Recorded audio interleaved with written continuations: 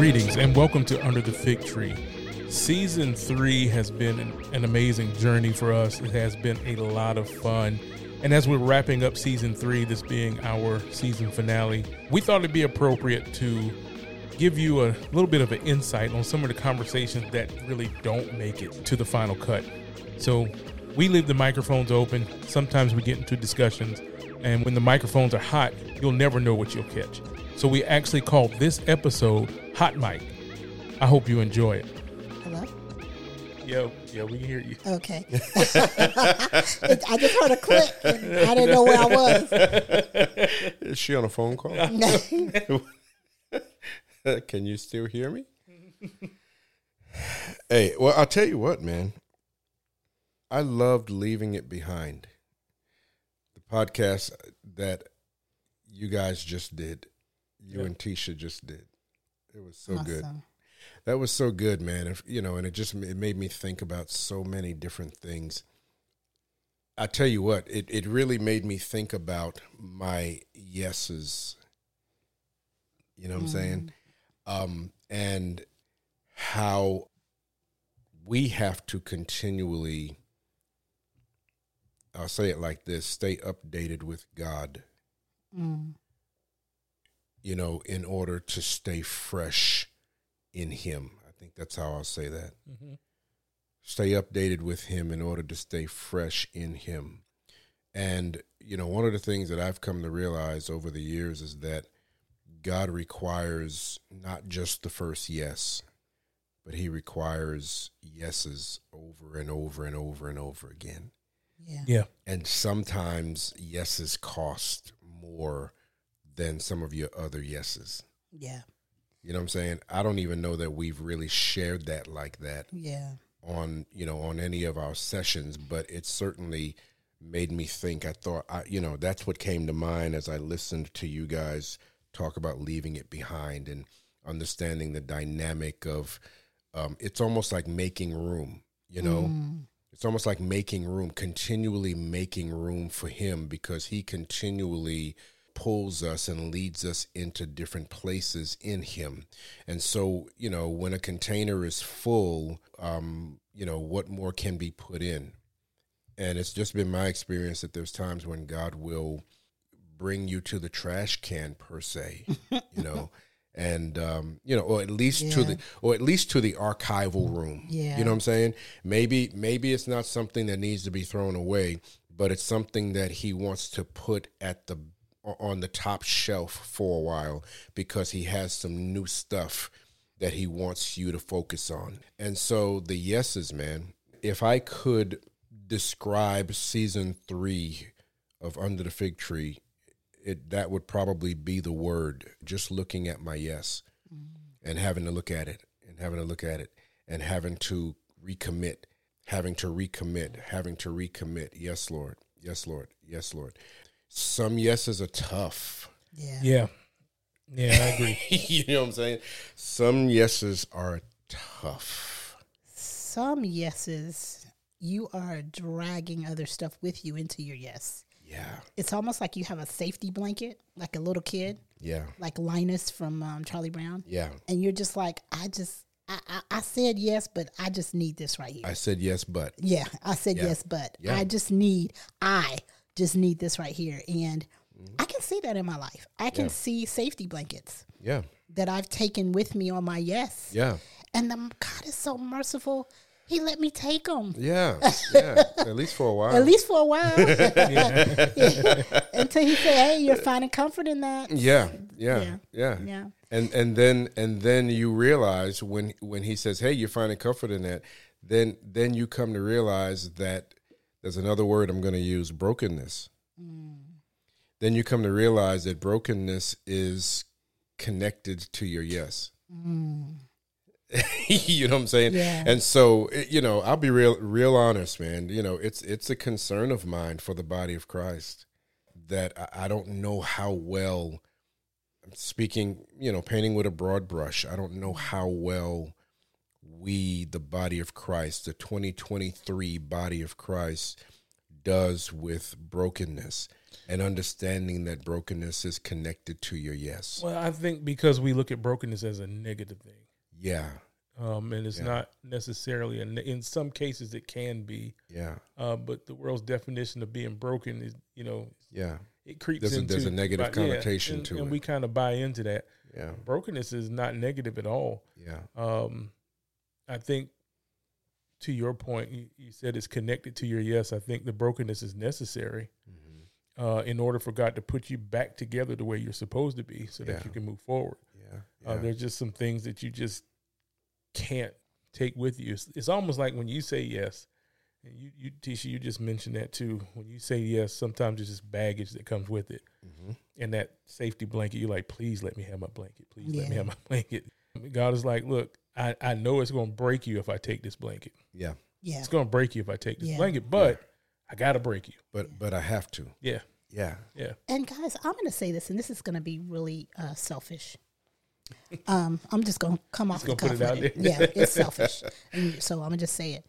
I don't want to go through with the church because they don't want to be broken. Now, I'm saying they because I'm involved in that too. Yeah. But you look at what happened in the Bible, right? And you look at how many times Israel had to be broken, how many times they had to turn and repent, how many times God had to deliver them. And listen, it was years. Yeah. You know what I'm saying? We read that little chapter and it seems real fast, but they were in that for years. Think of when Midian was just stealing their food. Right. They're hiding out. It's years. Yeah. I don't want us, as the body of Christ, to have to experience that in order to be broken. Does that make sense? It makes perfect sense. We could get to a point, to your point, that if we don't humble ourselves, that we're headed in that direction. No, and that's exactly, that's one of the scriptures that comes to mind. Humble yourself before the Lord. Yeah. Right? And then he exalts you. Yeah. You know what I'm saying? So we're required to go low and then trust him.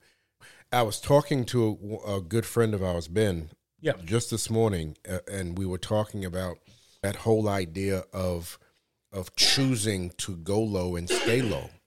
I think one of the issues, Teesha, Troy, is that, when we start out in this thing, many of us, we go low. Yeah. We're on our face. It's so new. Our hearts are so sensitive toward God and toward his word, right? Yeah. But what I have found over the years is that you really, really, really got to determine to stay low and stay in that place of humility. Yeah. Even if you feel that you should be someplace else, whatever. Yeah. But it's not up to you to determine when God exalts you, when he brings the rest of that scripture to pass, right? Humble yourself before the mighty hand of God, and he will exalt you in due season. Yeah. What is due, what is due season? Jesus. Tell us what the due season is. What is due season? Is that 6 months? Yeah. Is that a year? Is that 40 years? Is that 40 years? Yeah. Exactly. 40 years. It could be 40 years. It could very well be 40 years, right?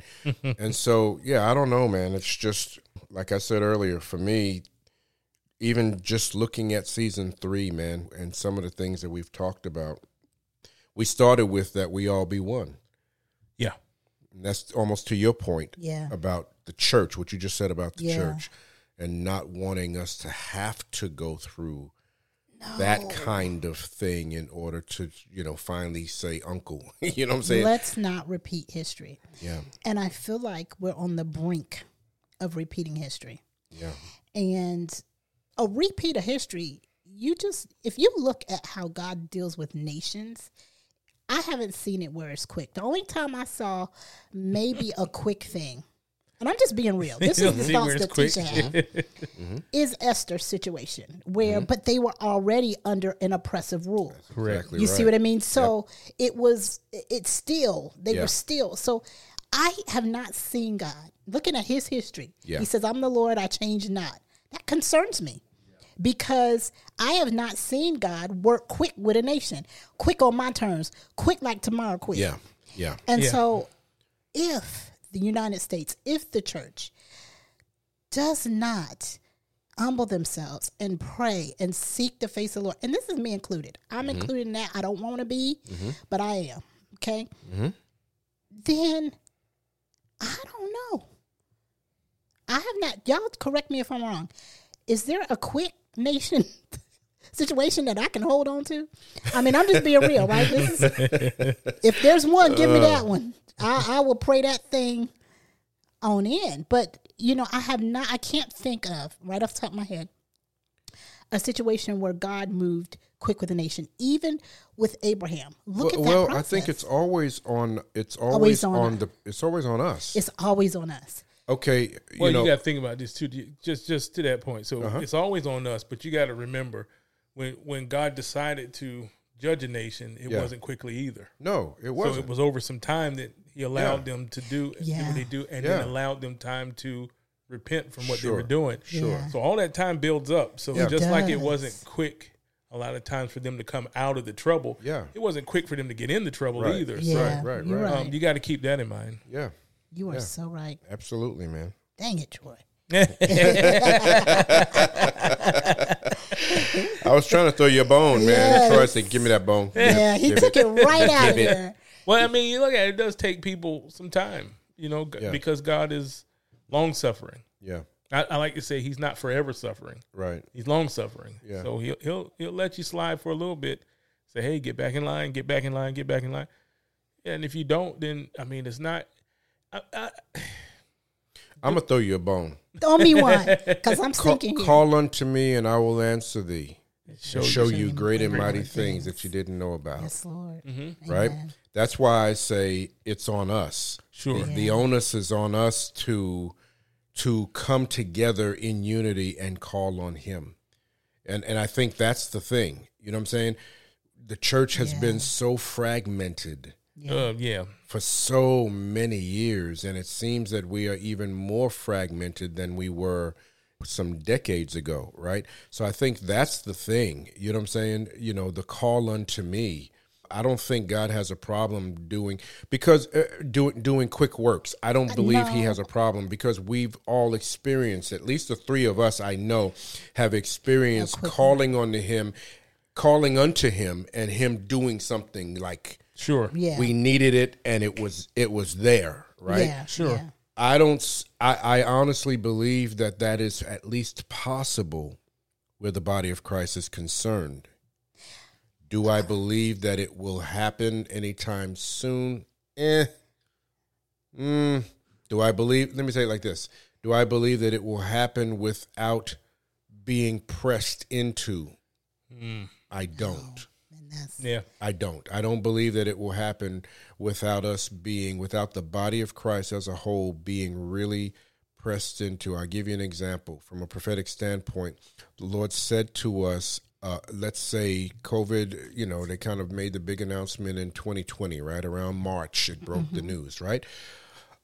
Probably about a year later, around that time, a year later in 2021, the Lord said to me, he said, it ain't over.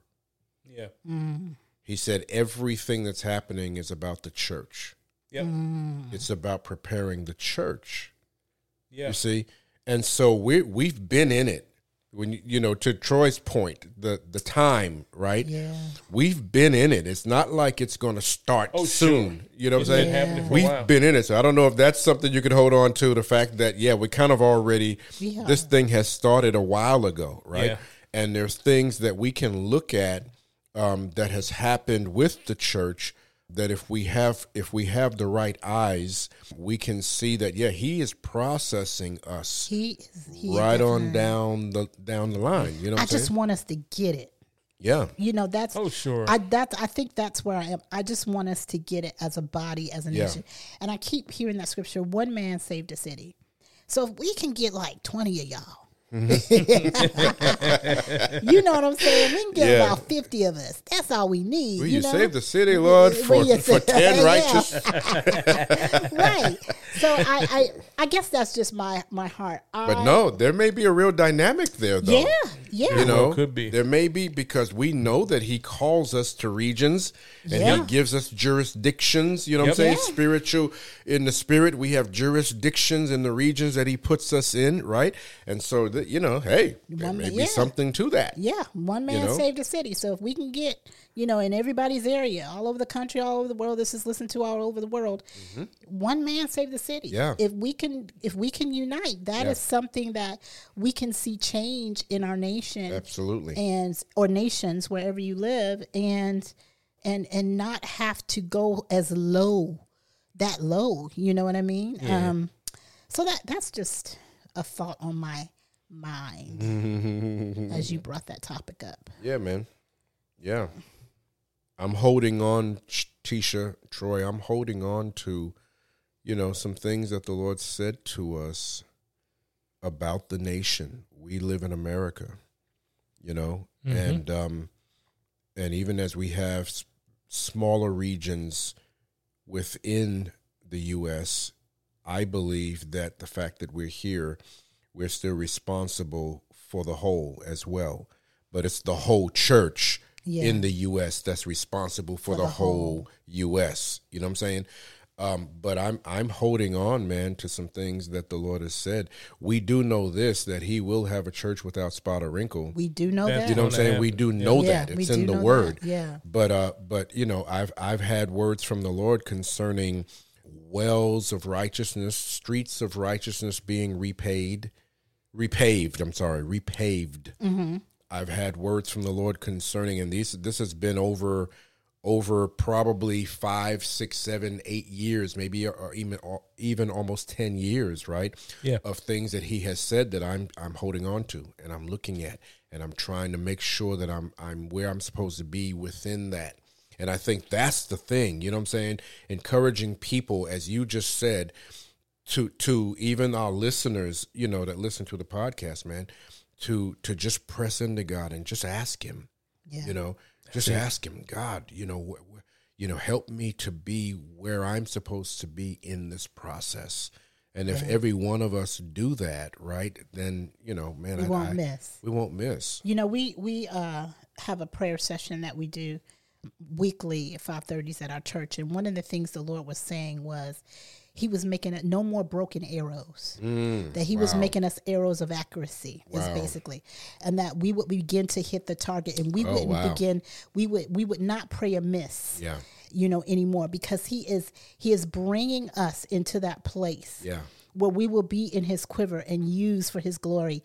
And so as you were talking, I was reminded of that in this season, if we press, if we seek, we will hit that target every single time. Wow. Every single time. Wow. We have to rely on Holy Spirit, obviously. I say stuff like that because it is obvious, and you're like, you shouldn't have to say that. But you do, right? You do have to say it. Sure. We have to rely on Holy Spirit.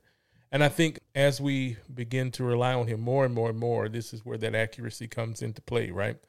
I think you said it. I don't want to have to go through this, right? Yeah, I'm just being real. But if you pray, it's a very real place to be. Right. But if we all pray from that place, then what happens? Right. You know what I mean? And so eventually we come out of our emotions. We come out of our own, with our own biases. We move all that kind of stuff and say, okay, what would you have me do? Right. You placed me here for this time. Yeah. What do you need me to do? Right. And as long as we stay within those guidelines, within those parameters, I believe we'll be fine. I think that's where the accuracy comes in. And I think to your point where you're bringing that up to where it's on us. Yeah. Maybe it doesn't have to last that long. Right. You know, but it's on us. I think all of that success, all of this, whether we win, whether we lose, which we know we're not going to lose, but how we win, maybe that's the best way to say it. Yeah. All depends on the obedience that we have. No, I think that's great. How we win. I think that's a great statement. It's not a fact that we know we're going to win. It's just the how. Yeah. And you shouldn't have to incur so many. I don't think, now I could be wrong. No, I don't think I'm wrong. I was going to say I think I'm wrong. I don't think I'm wrong. I think that a lot of people in the body of Christ have incurred wounds and scars that they didn't have to incur well, if they would have just listened. If they had just listened, and obeyed. And many of them are self-inflicted. Absolutely. Yeah. You know, absolutely. Oh, I have my own. Oh, I have we all so do. yeah. You know, so it ain't even a they; it's a we. You know what I'm saying? Hey, I got mine. I got mine, man. Where I'm like, oh God, you know that hurt, and I did it. You know what I'm saying? I try to cut my own finger off. You know, yeah, man. Man, you said something just now, Teesha. Broken arrow, and you were referring to an actual arrow, like a bow and arrow, right? But when you said broken arrow and that came up in you guys' prayer time, you know what came to mind? You will know this, and you will understand this from a military perspective. What do they call... Wait a minute, you give me credit for being... I am. I'm giving you credit for being... I'm feeling really good today, right? You know, but what do they call a munition, particularly a nuclear warhead that goes Broken missing? Arrows. Yeah. They call it a broken arrow, right? If it goes missing.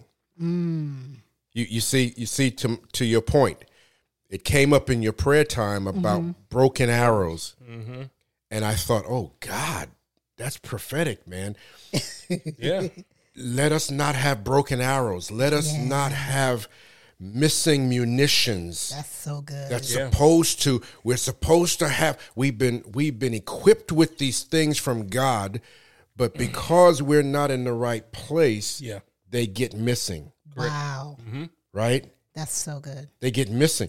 That's literally, in the modern age, that's what they call a munition that goes missing, particularly if it's kind of specific to nuclear weapons, right? But yeah, that's what I saw, man. That's what I saw. Oh God, please let us not have broken arrows among us. Yeah. Let us be able to use every single tool, every single type of round, you know what I'm saying, type of cartridge. There's different types of cartridges that do different things. If you get into shooting, that kind of thing. Some people do competition shooting, right? And there's just different types of cartridges that you would use to do different things. Of course, yeah. It's a great prayer, man. You know, it's a great prayer to make sure that we don't have broken arrows among us. You know, no more spinning the wheels anymore, stuck in the mud. Yeah, kind of man. thing. Just moving forward. But now watch this. Broken arrows, people. People who are broken. God wanting to use us as the arrows. Oh, I'm running with this for a minute. If y'all don't I'm mind. with you. Right on. God calling us, because see, there's a scripture where he calls us his battle axe, right? So there's a little bit of, okay, God sees us as at least a tool that he's willing to use or that he wants to use. And so what a wonderful prayer to say, oh God, let there be no broken arrows among us. Let there be no people who are not in place and who are not able to do the very specific thing that you've put them in the earth to do. Listen, so we left that on Sunday, and I've just kind of been meditating. Yeah. Zechariah 9:13. For I have bent Judah my bow. So I've bent praise my bow. Look at that.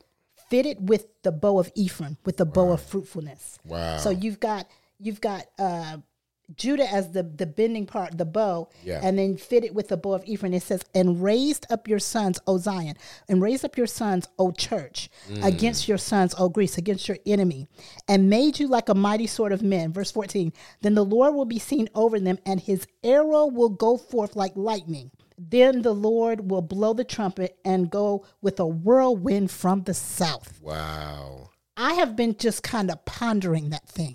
Man. And dealing with that thing, because I feel like that's so good that as we pray, there's going to be a fruitfulness that is going to be released as we pray. And, the verse before that, in verse 12, it says that I will restore double to you. Yeah. I will restore double to you. So he is releasing those arrows. And in that session, there was visions of arrows and visions of just massive arrows. There was so many arrows just going back and forth. Wow. And hitting targets. And I just believe that in this season, or as we cross over into that, and embrace that word, that we are going to begin to see targets hit, and like the game Battleship, you have been sunk. Right. The enemy has been sunk because we're hitting it. Intercessors are hitting it. Yeah. Prophets are hitting it. Apostles, the fivefold, whoever, they're hitting those targets, and they're sinking the enemy's battleship. Wow. And so I'm excited about that broken arrow word, because awesome, you just brought a whole nother perspective that I have to share that is so awesome. with the team. So, That is so awesome. I remember being in prayer years ago and Holy Spirit leading me to take arrows and just stab them in the ground. Remember that scripture? Who was that? Who was that? It was a king right before Elisha's death. And he only stabbed them in the ground 3 times. Yeah. And the he Lord said, asked you should him, have did it. You should have done it multiple times. You know what I'm saying? I think that's where we are. I think in part that's where we are. God looking for people who are bold enough to take spiritual arrows and mark their land and mark their ground. You know what I'm saying? It's amazing, y'all. Okay, we're gonna talk about it, right? It's amazing to me that we can have so much faith for real estate, but not have faith for spiritual land that represents the souls of men. I know it's an indictment, but it's an indictment on all of us, right? It really is. Intercessors pray we don't pray they. Right. Correct. Right. So I'm not talking they, I'm saying we, right? Whether we are specifically guilty of that or not. But it's just amazing to me that we've come to this place within the body, at least within the American body, from my vantage point, where we have faith for everything. You know, we'll stab if some prophet gave someone a word and say, you go buy you some little arrows and stab them in the ground and claim that land is yours and your house and your this and your that. Oh, we're so motivated to do it, man. But what about taking those arrows and stabbing them in the ground and declaring that this is where my field is, and my field, to your point, Teesha, my field will be fruitful.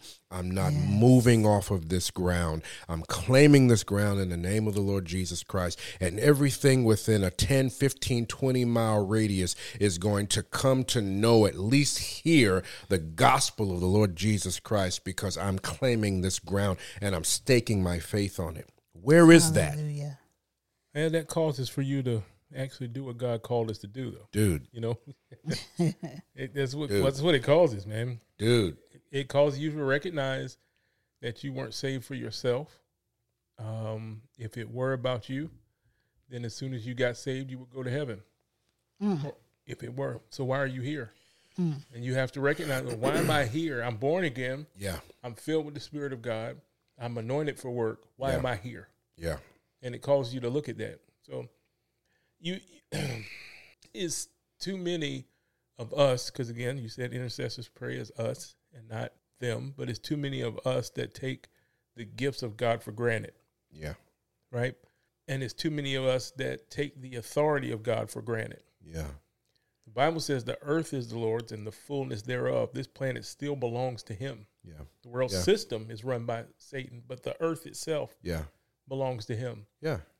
If we can look at, and I like the analogy that you use, or the comparison that you use, if we can look at spiritual territory just like we can real estate, the ball game changes. Yes. Right? Yeah. Absolutely. But the real estate is something that we can see. Yeah.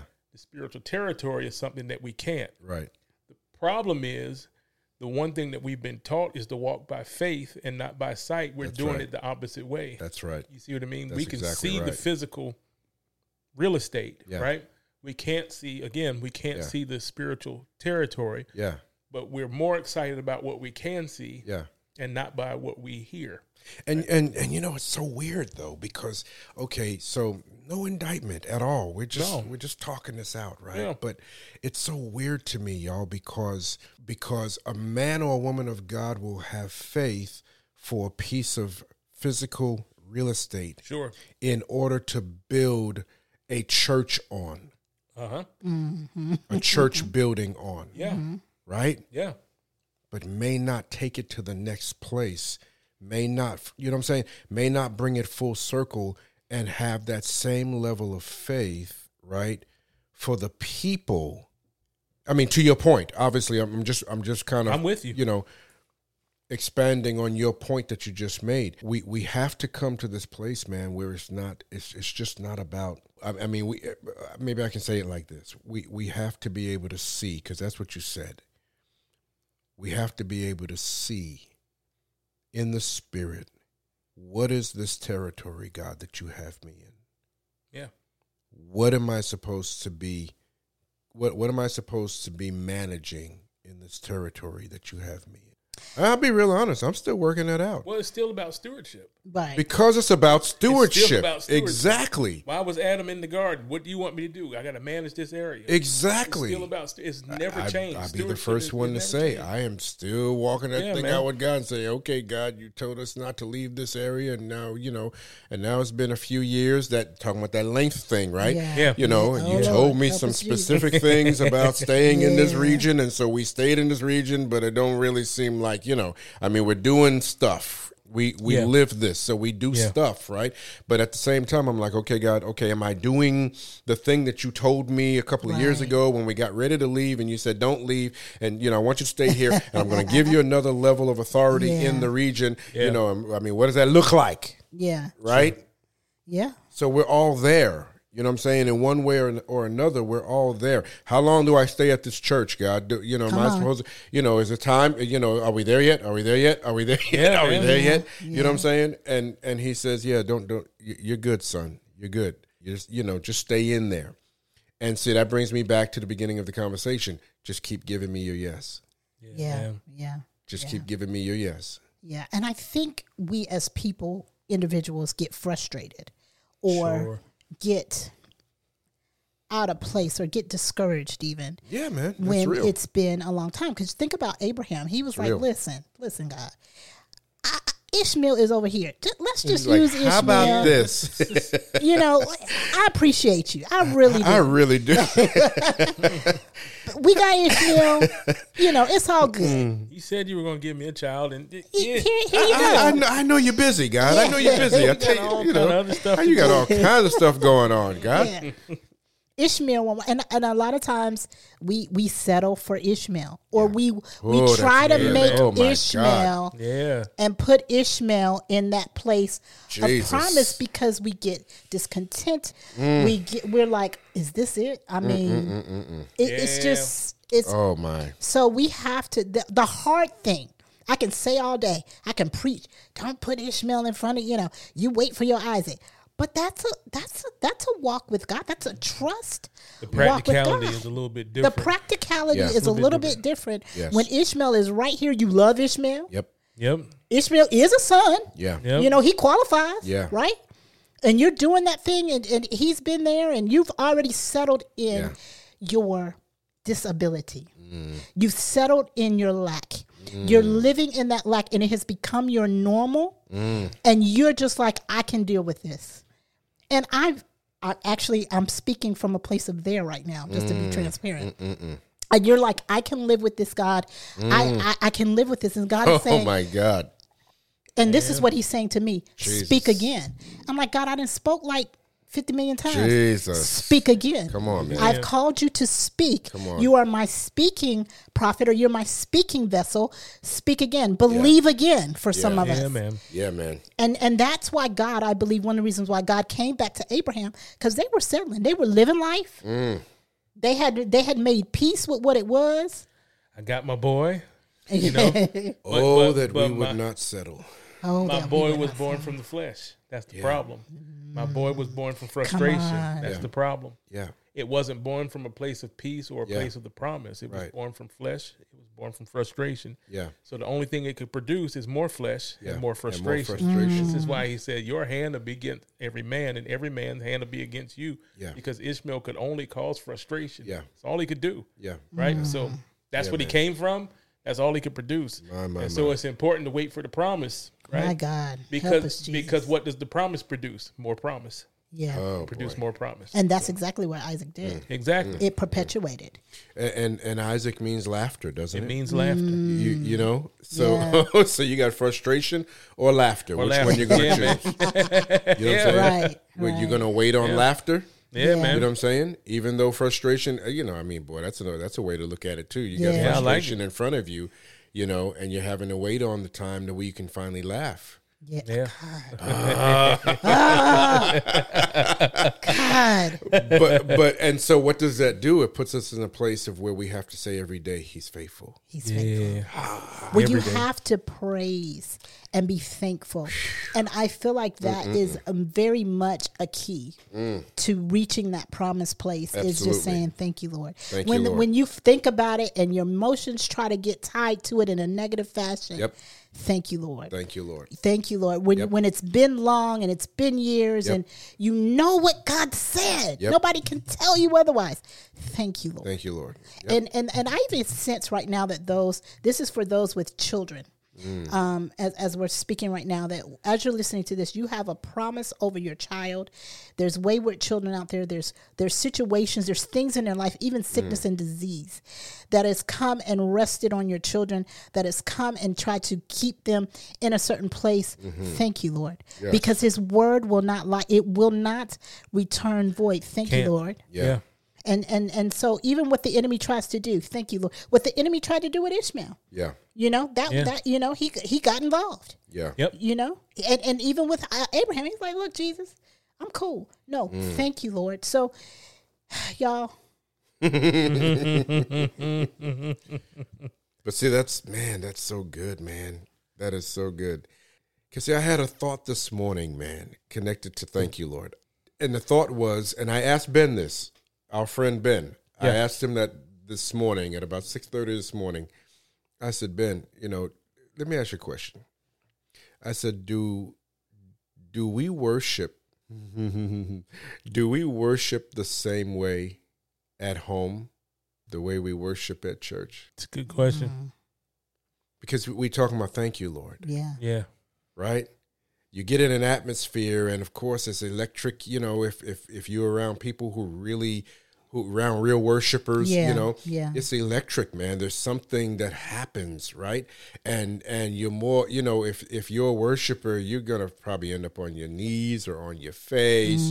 You know, you're gonna be crying tears and everything. And the question, I just really wondered this morning, how many believers actually worship that way in their homes. Yeah. Robin and I have gotten breakthrough through worship when everything was wrong, when everything seemed to be going wrong, or when things were tough, man, and all we had was His promise. There was no indication nothing of, else. You know what I'm saying? No light at the end of the tunnel, as they say, right? But we worshiped. Yeah. I mean, worship on our face in the living room, crying tears. Somebody said earlier, I think it was Terry, snotting and crying. That sounds like a Terryism. Snotting and crying, right? And saw breakthrough. Yeah. Because we didn't make it a Sunday morning, put on a little bit of an act kind of thing. You know, pure. In other words, what has happened is, I think in a lot of places, is that we go to church to be motivated to worship, when we should have been worshiping on that level at home, and then we bring that to the gathering. Yep. And so it doesn't take the praise team having to prime you to bring you to this place, and then they go through 2 or 3 songs, and then finally they sing your song. Oh, that's my song, and now you're feeling it, right? It should be that you're already crying. You're already on your face. You're so full of thanksgiving. You know what I'm saying? That, I mean, the first note, the keyboard player just starts playing, and you're done. Yeah. You're gone, right? Yeah. And that's what I hope for, and that's what I pray for the body of Christ, Teesha, is that we can come back to that place where we're sensitive again. So sensitive to the presence of God, but even more so than that, where we're sensitive to the Word of God. Of course, yeah. Yeah. I've you've heard me say this before. If you come to church to worship, you're already late. Yeah. You go to church to continue worshiping what you were already doing at home. There's a image that you'll see. This is why every believer should study the tabernacle. If you can't do an exhaustive study, do a deep study of the tabernacle the best you can. But when they would pack up the tabernacle, right, they pack up everything, and then they would take the coals from the altar and they would put them in what was called censers, right? Mm-hmm. And so you see some of the Catholic priests, they have the little ball with the chain and they're swinging it. And they're swinging it. And so since God started that fire, that's the fire that they wanted. Yes. Right? No strange fire. Right. Only the fire that God started. Right. And so they would pack that up and they would put that coal inside the censer. And the priest had to walk with it swinging so enough airflow could come through to keep it smoking, but not to light it. Right. Right? Right. When they got to the place, they would unpack it and put the coal back on top of the fire, and then it would ignite the fire. So now you keep carrying the flame everywhere you go, right? Mm-hmm. What I see in that, right, is before the edifice was built, right, when they're on their way somewhere, there was a dude that was already smoking on his way to the place. Come on. Yeah. You see what I mean? That's so good. He didn't have to wait to get there to catch fire. He was already smoking that's good, on his way. This is how we should be on our way to our services, to our gatherings, to these meetings. Yeah. And it's because you carry the fire. Yeah.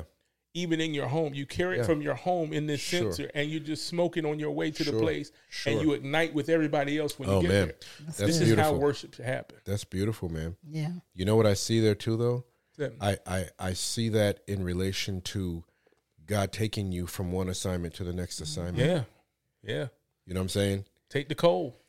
Yeah. You're not on fire. Mm-hmm. And so what we tend to do is we tend to think, oh God, what did I do something wrong? Yes. Because I'm not flaming like I was. Yeah. But he's packing you up to move you to the next thing. Lifted. Yeah. Right? And so there's smoke, right? Mm-hmm. But we misinterpret it many times as, oh man, God, what happened? I just packed you up to get you to the next place. It's still there. Yeah. And when you're set in the next place that I have for you in your walk with me, you're gonna flame up again, man. Yeah, man. I hope that helps people. Man, that place of transition is a real place. That place of transition. It's a real place. Good God, and a lot of times in that place of transition, we flame out. Yeah. We dip the coal in some water and say, bump this. Bump this, man. I've been swinging this for 3 days. I'm coughing from all this smoke.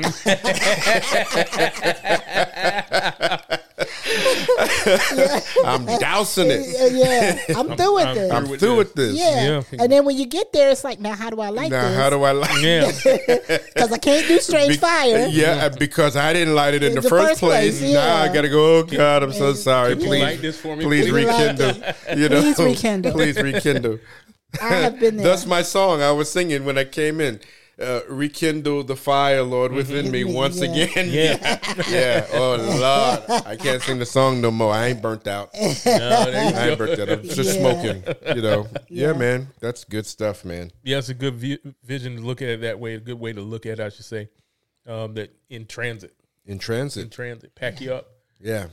That transition is real. It is, man. Listen, let me tell you something. As a prophet, I feel like I'm different than most of the prophets I know, that I'm familiar with, man, because I want to be so careful to know that if I use some of those key words, right? Prophets like to tell people they're in transition. That's one of those key words. You know the other one. Come on, say it. Shift. You got to say it that way. Shift. There you go. And season. God is shifting you out of one season into another season, right? You got to have those. We poke at it, but I'm very, very careful not to use those unless God is telling me to use them. Sure. Because of what comes with it. You know what I'm saying? Because I know what comes with it now, right? Yeah. Your yeses cost. Yeah. The transitions cost. There's tears in the transition. There's feelings of wanting to give up, to your point, Teesha, in the transition. You know what I'm saying? There's woe is me, and God, are you sure? And, have you, and sometimes it's, God, where are you? Where are you? Yeah. In the transition.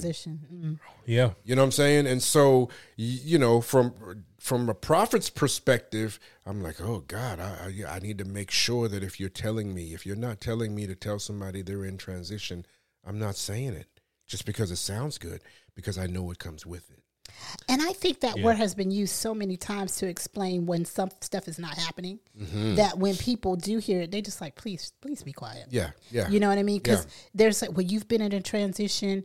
I've been in transition for 40 years. I mean, it's possible. It's possible. I'm not saying it's possible. But I'm saying I think more often than not, and I may have, if I've done that, just to be honest with you. You don't have the words to explain why something hasn't manifested or why things haven't changed or whatever the issue is. Yeah. And they use that word. So I'm careful, or would like to be more careful, let me say that, because I know what that frustration brings when somebody says that. Yeah. And you're like, you ain't heard Jesus. That's it's not welcoming to everybody. It's not welcoming, no. You know what I'm saying? To tell people that they're in transition. No. If they are and you're getting it from the Lord, then by all means, right? But the idea of understanding now, been around this thing for a few years, right? And understanding what it means. We shouldn't say anything that God's not saying anyway. Yeah. That's true. That's the rule. And we shouldn't try to explain from a fleshly perspective because we feel bad for the person. Exactly. Or we don't have the answer. Exactly. You don't have the answer. You just don't have the answer. You just don't have the answer. Yeah. Yeah. And I don't know, man. Sometimes from a prophetic perspective, sometimes, man, it's like, I'm going to pray for you because of what's coming. Yeah. Where's that prophecy? Yeah. I'm going to pray for you. I feel led to pray for you because of the things. I got a prophetic word, man. Oh my God. And I'm still walking this thing out. I mean, it's been 5 years and it is as much in play today as it was when it was said to me. But this is part of what was said to me. You've been asking the Lord, okay, Lord, what else? I mean, things have been tough. This is what she picked up from the Lord and she was absolutely accurate, right? You've been asking the Lord, okay, so, man, God, things are tough. And I mean, is there any more? Is there something else that I need to give up? And she said, and the Lord says, yes. You're like, it was, I mean, she didn't blink. Yeah. She said, and the Lord said, yes, there's more that you're going to have to give up because of where I'm taking you and because of what I want to do with you and so on and so forth, right? And so that idea that it's not about your house and your car and your those are low level stuff. Yeah. Yeah. Right? That's the promise of God to take care of his people. And your faith is involved in that to whatever degree your faith is involved in that. How much can what can you believe God for? Whatever, right? But that's provision. That's a father providing for his children. Sure.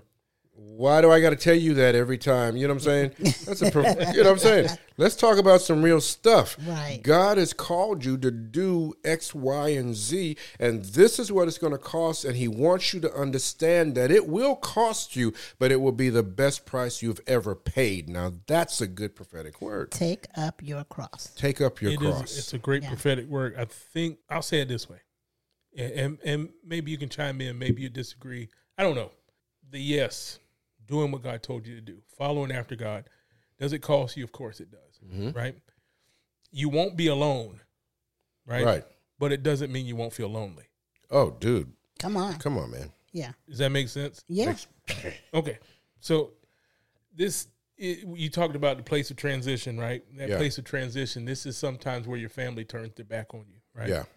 And where your children don't understand you anymore and they just kind of walk away. And this is the place where the layoffs come at the same time. You know what I mean? In Yeah. the place of transition, Yeah. you're having to deal with all this stuff. Yeah. And the people that you thought you could rely on, they're not there anymore. Right. Right.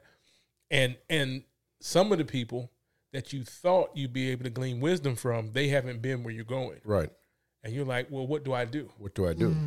Right? What do I do? I thought at least I could call this brother and say, hey, look, this is what I'm going through. Right. But this brother has no clue Right. what I'm going through. He's never been through it. So what do you do then? You know what I mean? Yeah.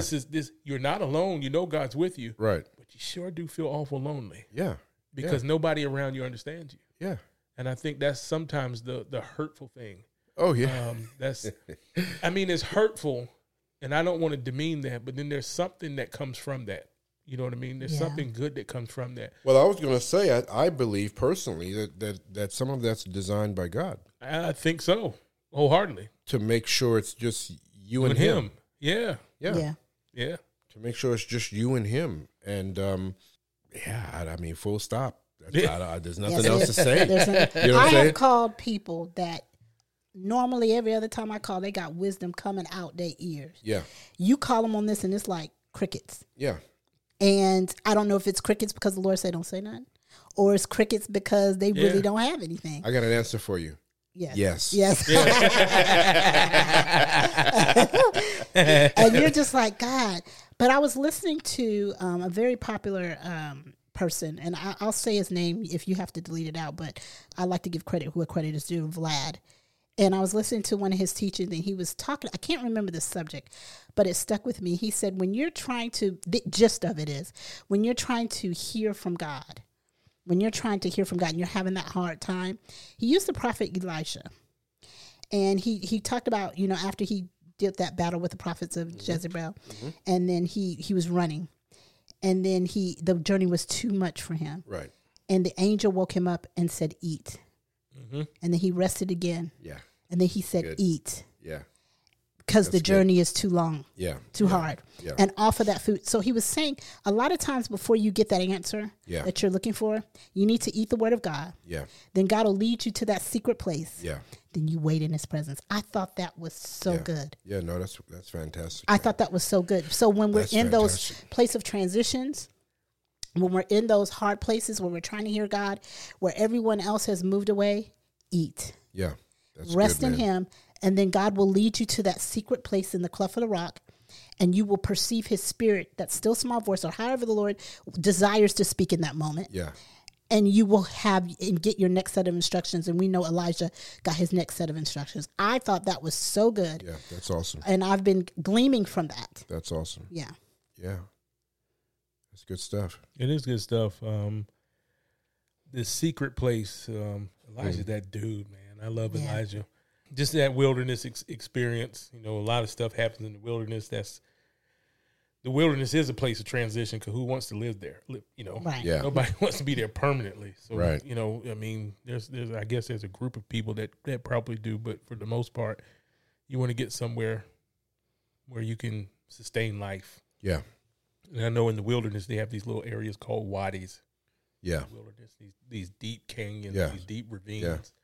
Yeah. And been in some. In a moment, so because you guys did maneuvers and stuff like that, but in a moment, because they warn you about those wadis, they can flash flood in seconds. Wow. You know what I mean? Yeah. Been there.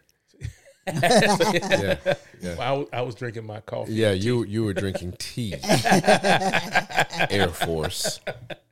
Yeah, you have those ravines, these wadis, and when you're traveling through them, and sometimes you can't avoid but to travel through them. Boy.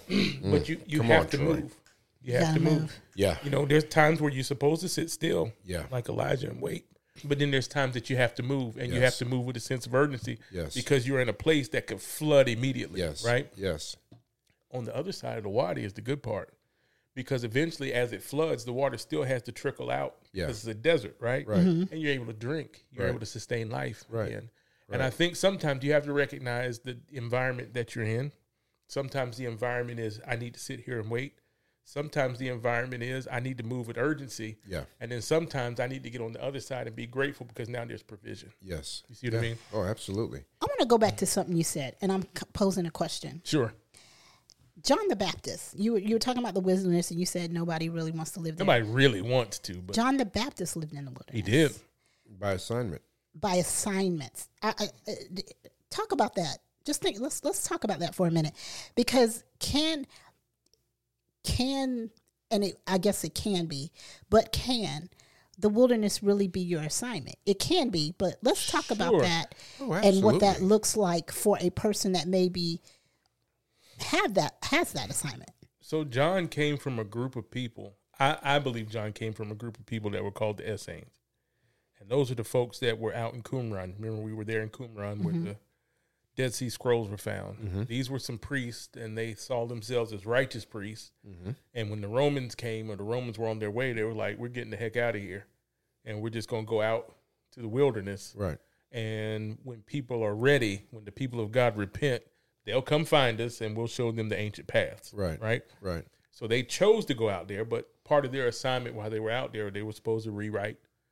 I shouldn't say rewrite. They were supposed to copy the text, preserve the text. This is why we find the Dead Sea Scrolls in Qumran, right, in some of those caves. I can't remember which number cave it was, where most of it was found. The scroll of Isaiah was found in one of the caves. Either way. Mm-hmm.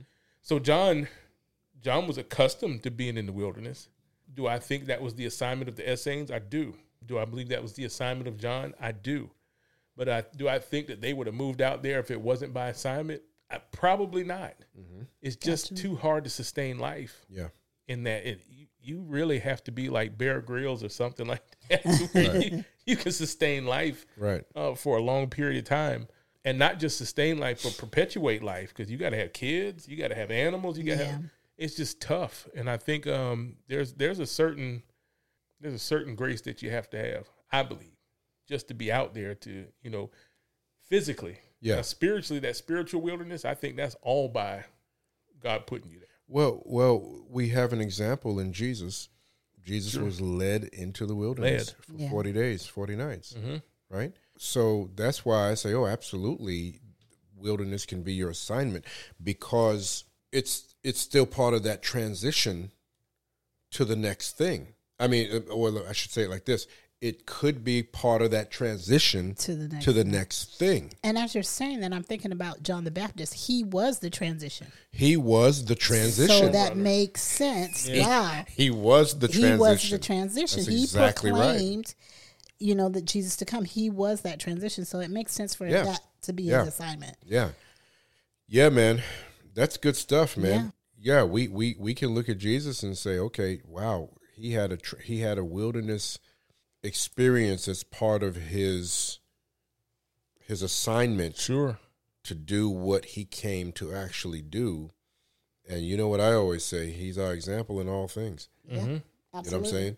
And so I look at it like this: if God led Jesus into the wilderness, what are the chances that he won't lead me into the wilderness? Eventually, at some point in time, at some point in time, maybe more. Now I want to get back to something that you said, Troy.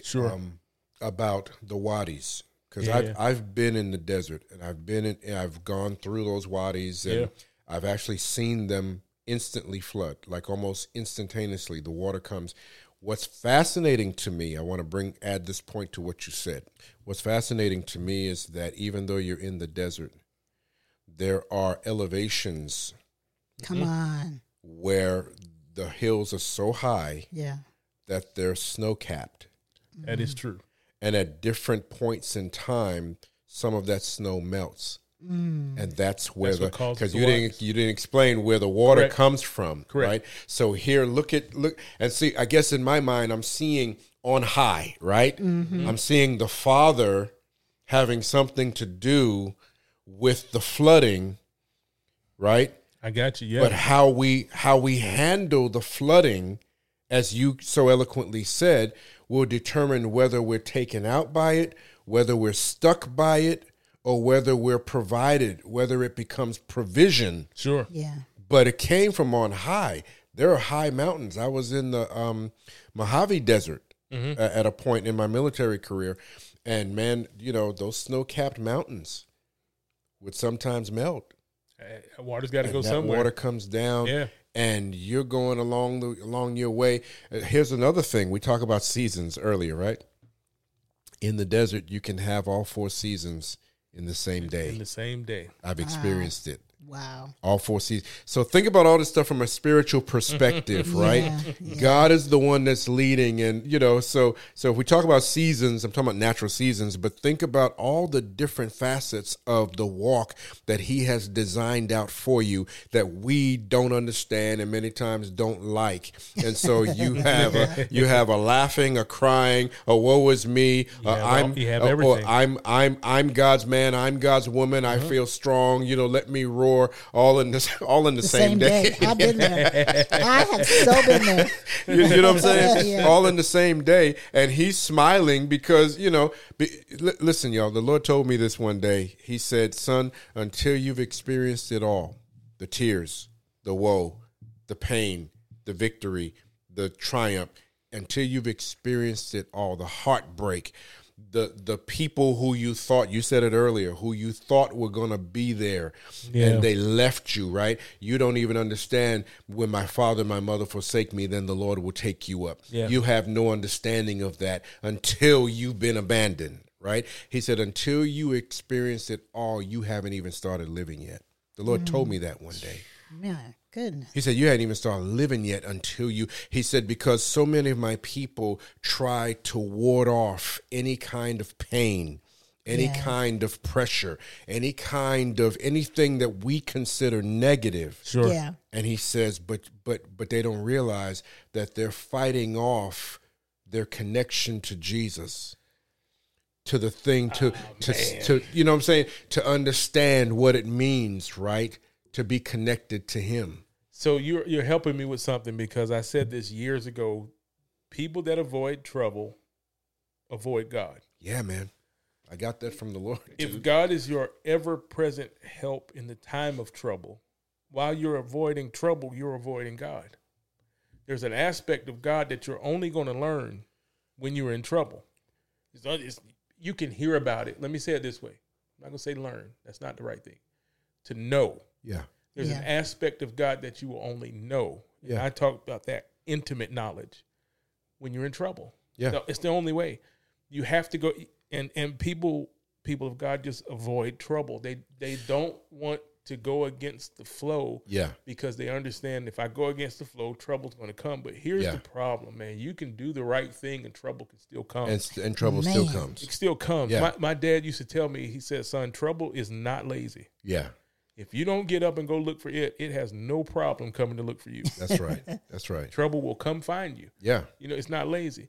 And I think when we avoid trouble, then there's an aspect of God that we avoid, because that part about him being, think about this. Paul and Silas, they worshiped God, when they were in trouble. But had they avoided that, look at what they would not have learned about God. Here's another aspect of avoiding trouble. When we avoid trouble, we avoid dominion.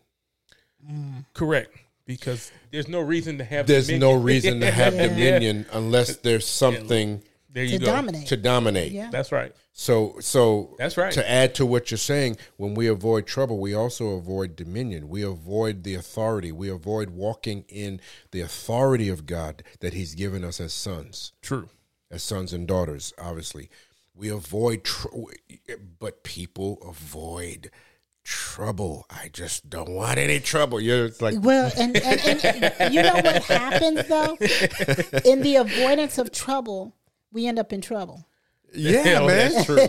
That's what you said. Yeah. It's coming anyway. Yeah, one way or the other. Because we build up. So let's say somebody, I'm not going to be hurt. I'm not going to let people hurt me. Right. Now you've built up this wall of defense, and you're constantly being hurt, but you think that's protecting you. Right. So you've actually... Now you're hurting yourself. Now you're hurting yourself. So where you were trying to avoid others hurting you, you're hurting yourself. So you just get in there with Jesus. And now your ears are calloused, so you can't hear when God actually sends an individual to say something to you that's actually from him. Your heart is stony. Your heart is stony, so now you can't sense that, wow, this really is God. This person is talking to me, and this really is God. So, it's just, it's not a good place to be, man. No. So to try to avoid trouble. No, we have got to walk with God. Yep. And have dominion. Yes. Yep. And expect to be and know that you are Yes. victorious. Yes. Absolutely. That's the way that we have to live. And God, what we're doing in this life is training. Yes. This is training. The transition is for the training. The promise for whatever time it is for the training. Yes. We don't know. I don't know how this is going to be when Jesus returns and we're going to reign. Well, if we're going to reign, we got to reign over something. Yeah. And so, that is a mystery that has not been revealed. It may not be revealed on this side of glory. Don't know. But we're going to reign over something. And we're going to have something to do. We are training, and we have to understand that and know that in Christ, we can do all things. And we have to just stand in that.